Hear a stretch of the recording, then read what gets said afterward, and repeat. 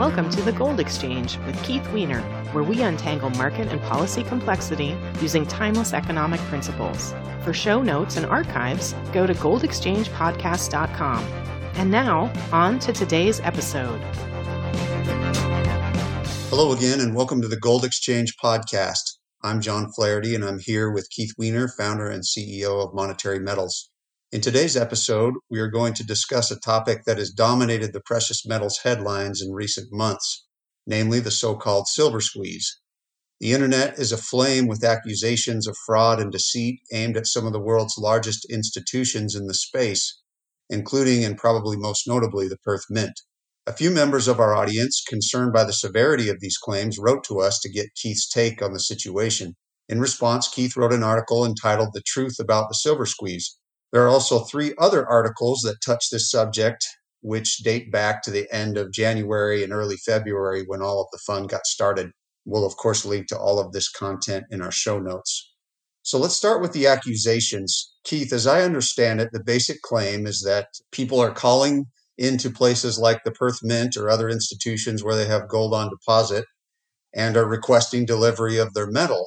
And when they are met with responses that include significant delays on their delivery times, they are naturally a bit upset. And then the word Ponzi starts to appear in the headlines. So you start your article, Keith, by invoking the 8th grade sniff test, as it were. Please walk us through that. The first thing I just wanted to say, a year ago, people walked into the grocery store and expected delivery of toilet paper and didn't get it. Did anybody think that toilet paper was a Ponzi scheme? So sometimes it's possible to overwhelm or overload a retail distribution system, and doesn't mean anything's Ponzi. It just means the capacity of the retail distribution ecosystem from manufacturing to retail has a finite capacity, and then if demand spikes temporarily, then it can't service that, which is what happened with toilet paper. Sniff test is something I've always had as a software developer.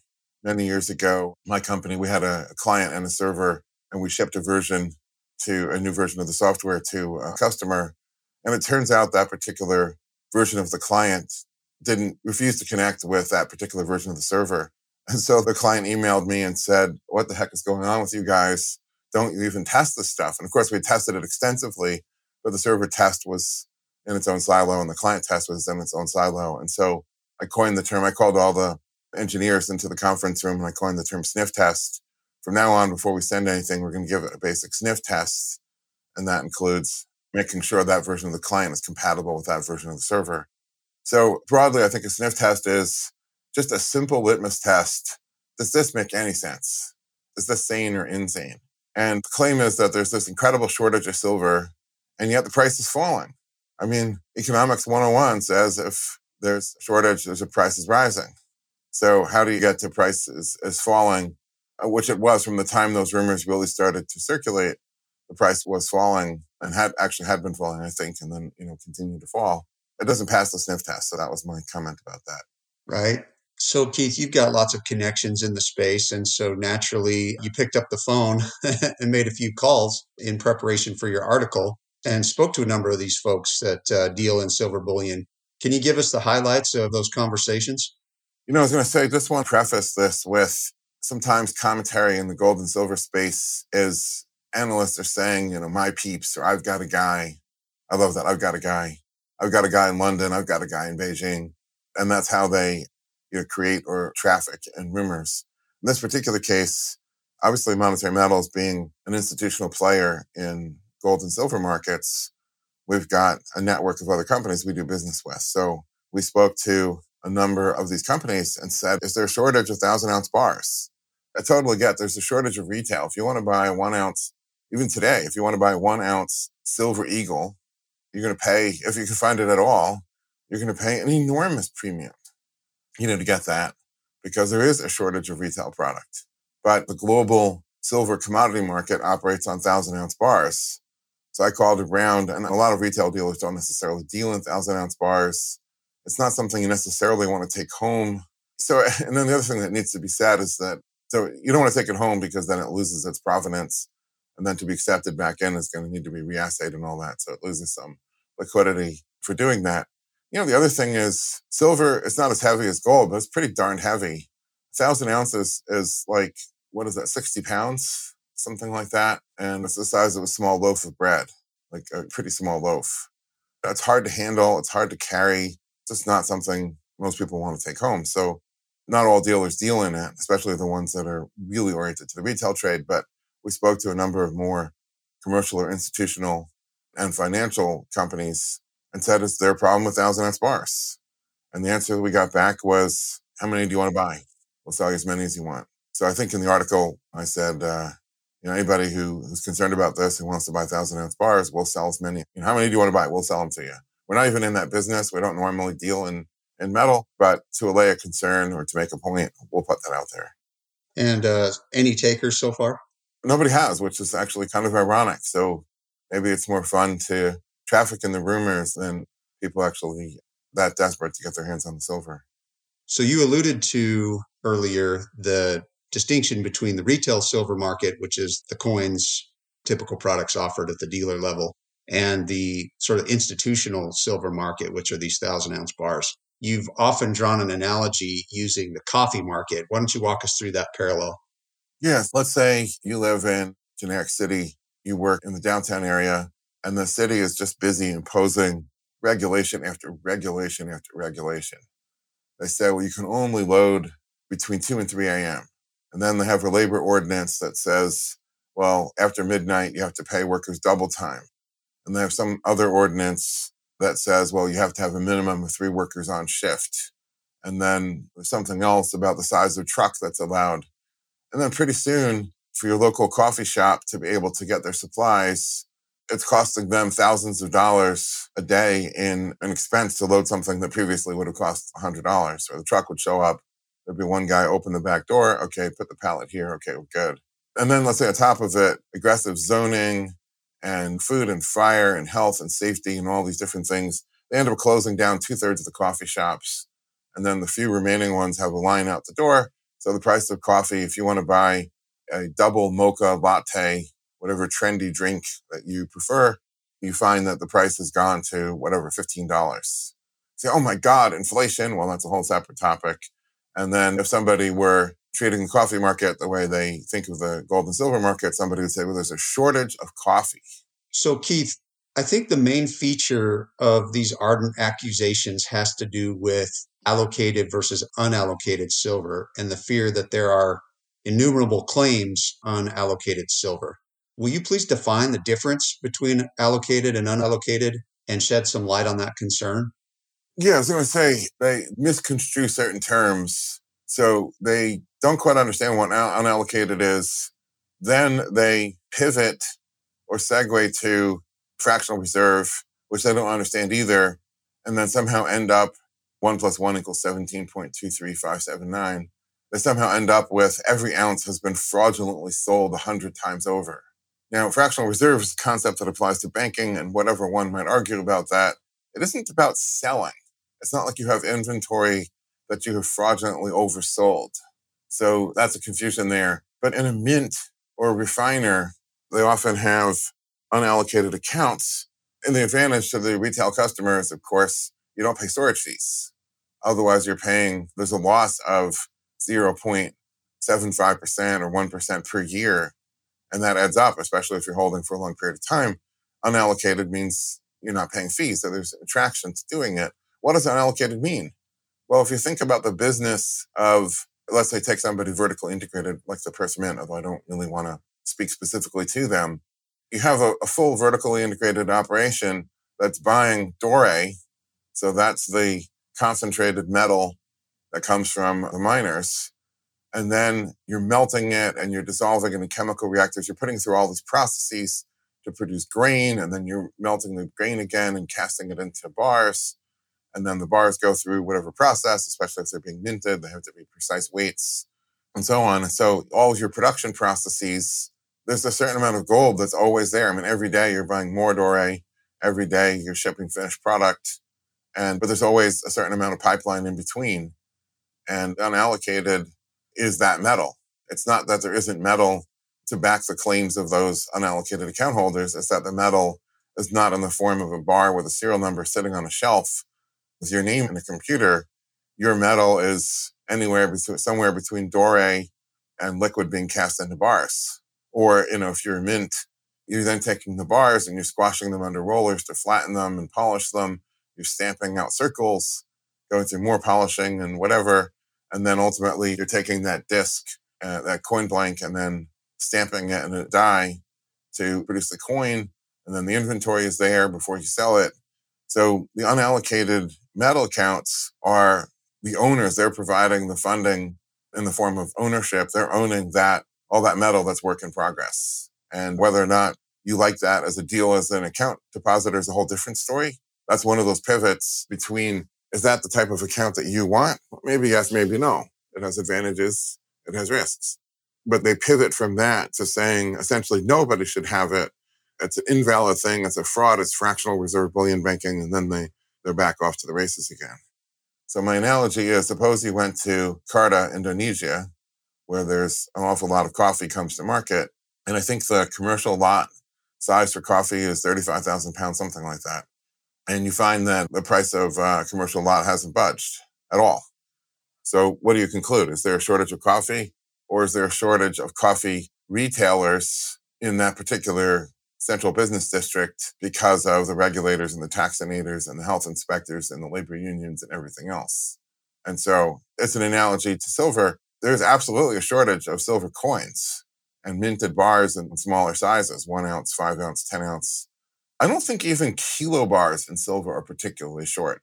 So by the time you get to that size, you're getting a little bit out of retail and a little bit more into investment grade as an institutional type product. And I don't think there's even really much of a shortage in kilo bars, but certainly at the 1,000 ounce bar size, there isn't. And so that was the analogy, the coffee analogy. So, Keith, I'm curious, why does this theme of manipulation and fraud and conspiracy and apocalypse marketing continue to surface? We see the faces change, the alleged smoking gun morphs and changes, but this continues to bubble up to the surface and grab headline space. How do you account for it?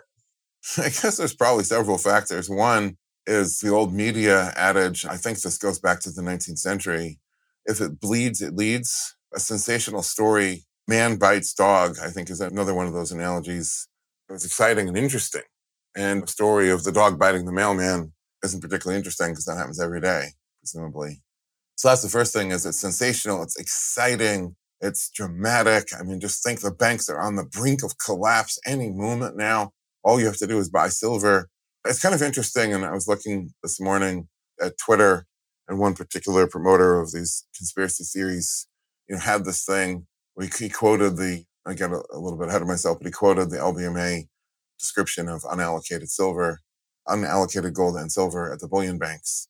And first of all, he's treating it as a revelation, which it isn't. It's bank credit, nothing more, which is a different thing entirely from unallocated silver at, let's say, the Perth Mint or some other refiner or commercial company in the gold or silver business. But anyways, reading the comments, half of them were like, oh my God, what an incredible fraud. And the other half were like, yeah, that's going to collapse the entire banking system and destroy the U.S. economy. Bring it, man. And all these people, all these bros are like high-fiving each other. I'm like, seriously? You want to bring about the collapse of civilization and you're cheering and you think that's a good thing? So I think there's a little bit of that, the Joker and Batman. Some people just want to see the world burn. But I think probably the sweet spot in the middle is people who get this idea, and every day there's a new group of people that come to gold and silver for whatever reason. Their buddies have been bugging them, or they see what the Fed is doing. The Fed isn't going to raise interest rates or whatever. And then they think, okay, it's time to buy some. And a funny thing happens along the way. They get caught up in the casino action. They come thinking that, okay, this is a solution to an antidote to the dollar. And then they buy some, and what do they want? They want it to go up. And so they turn to find the sources that promise them, oh yeah, it's going to go up. I'm here buying silver today. Sure, it's only $27, but let me tell you, it's going to be $27,000 next week. And people are making investment decisions based on this, which I just think there's a lot of good reasons to buy gold and silver, but expectations of getting instantly rich is not one of them. So would it be a fair question that anyone who's bringing these accusations, if they're affiliated with a bullion dealer or some other retail type outlet that would sort of question, let's say, their credibility? I see the point there, and obviously they're making a self-serving argument because they're saying, buy our product, you're going to get rich.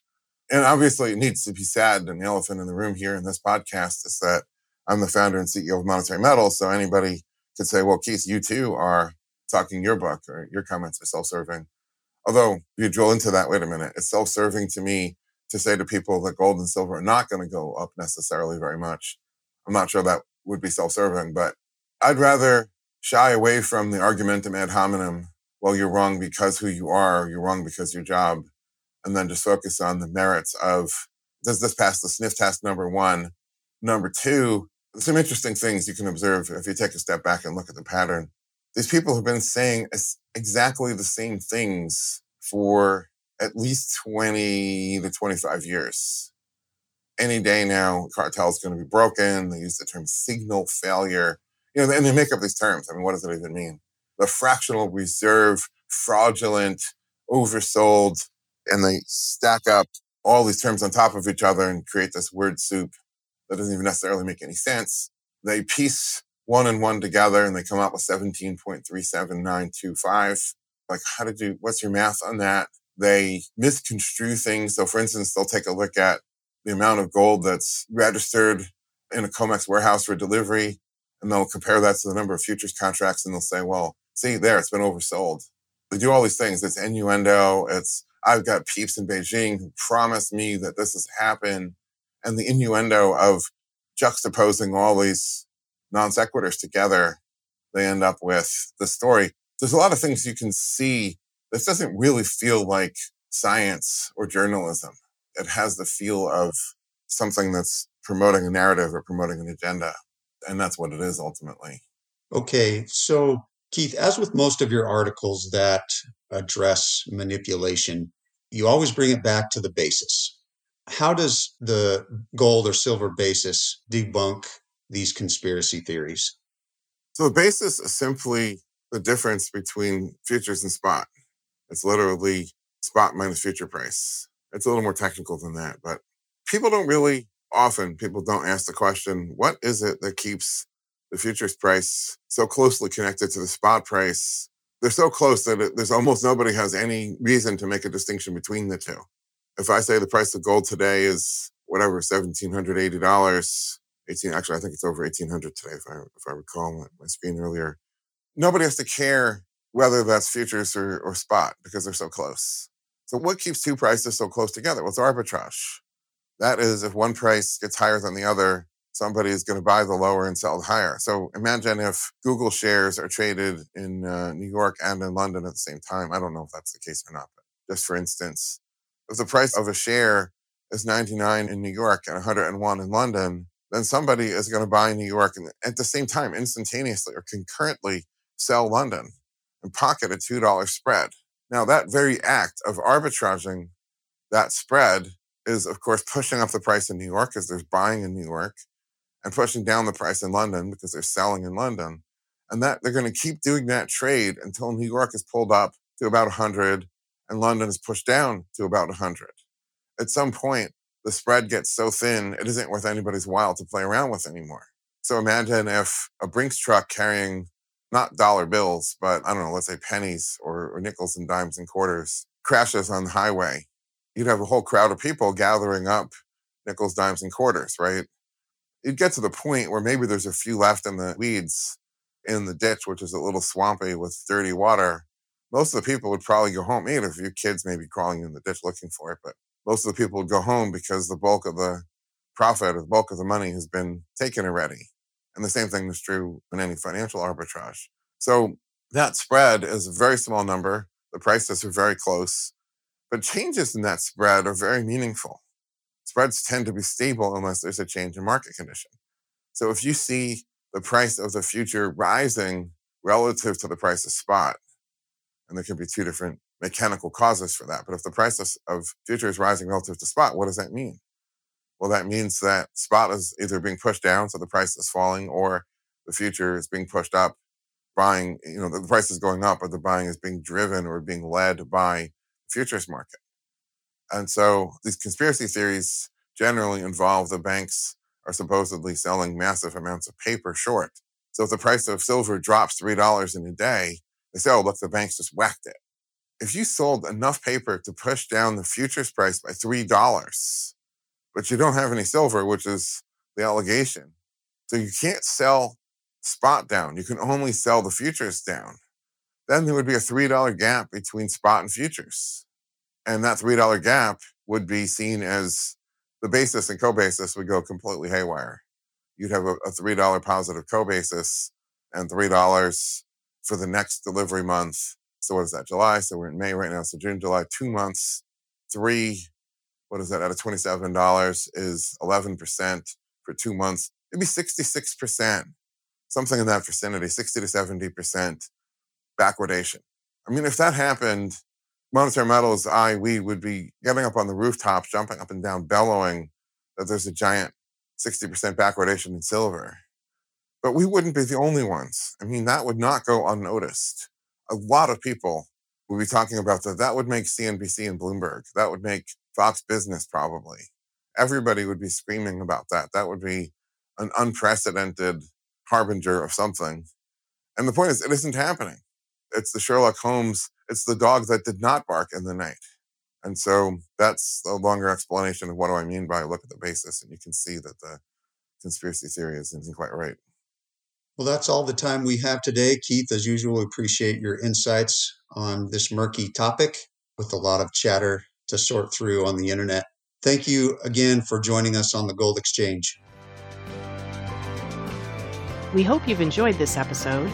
Go to goldexchangepodcast.com to learn how you can earn a yield on gold paid in gold.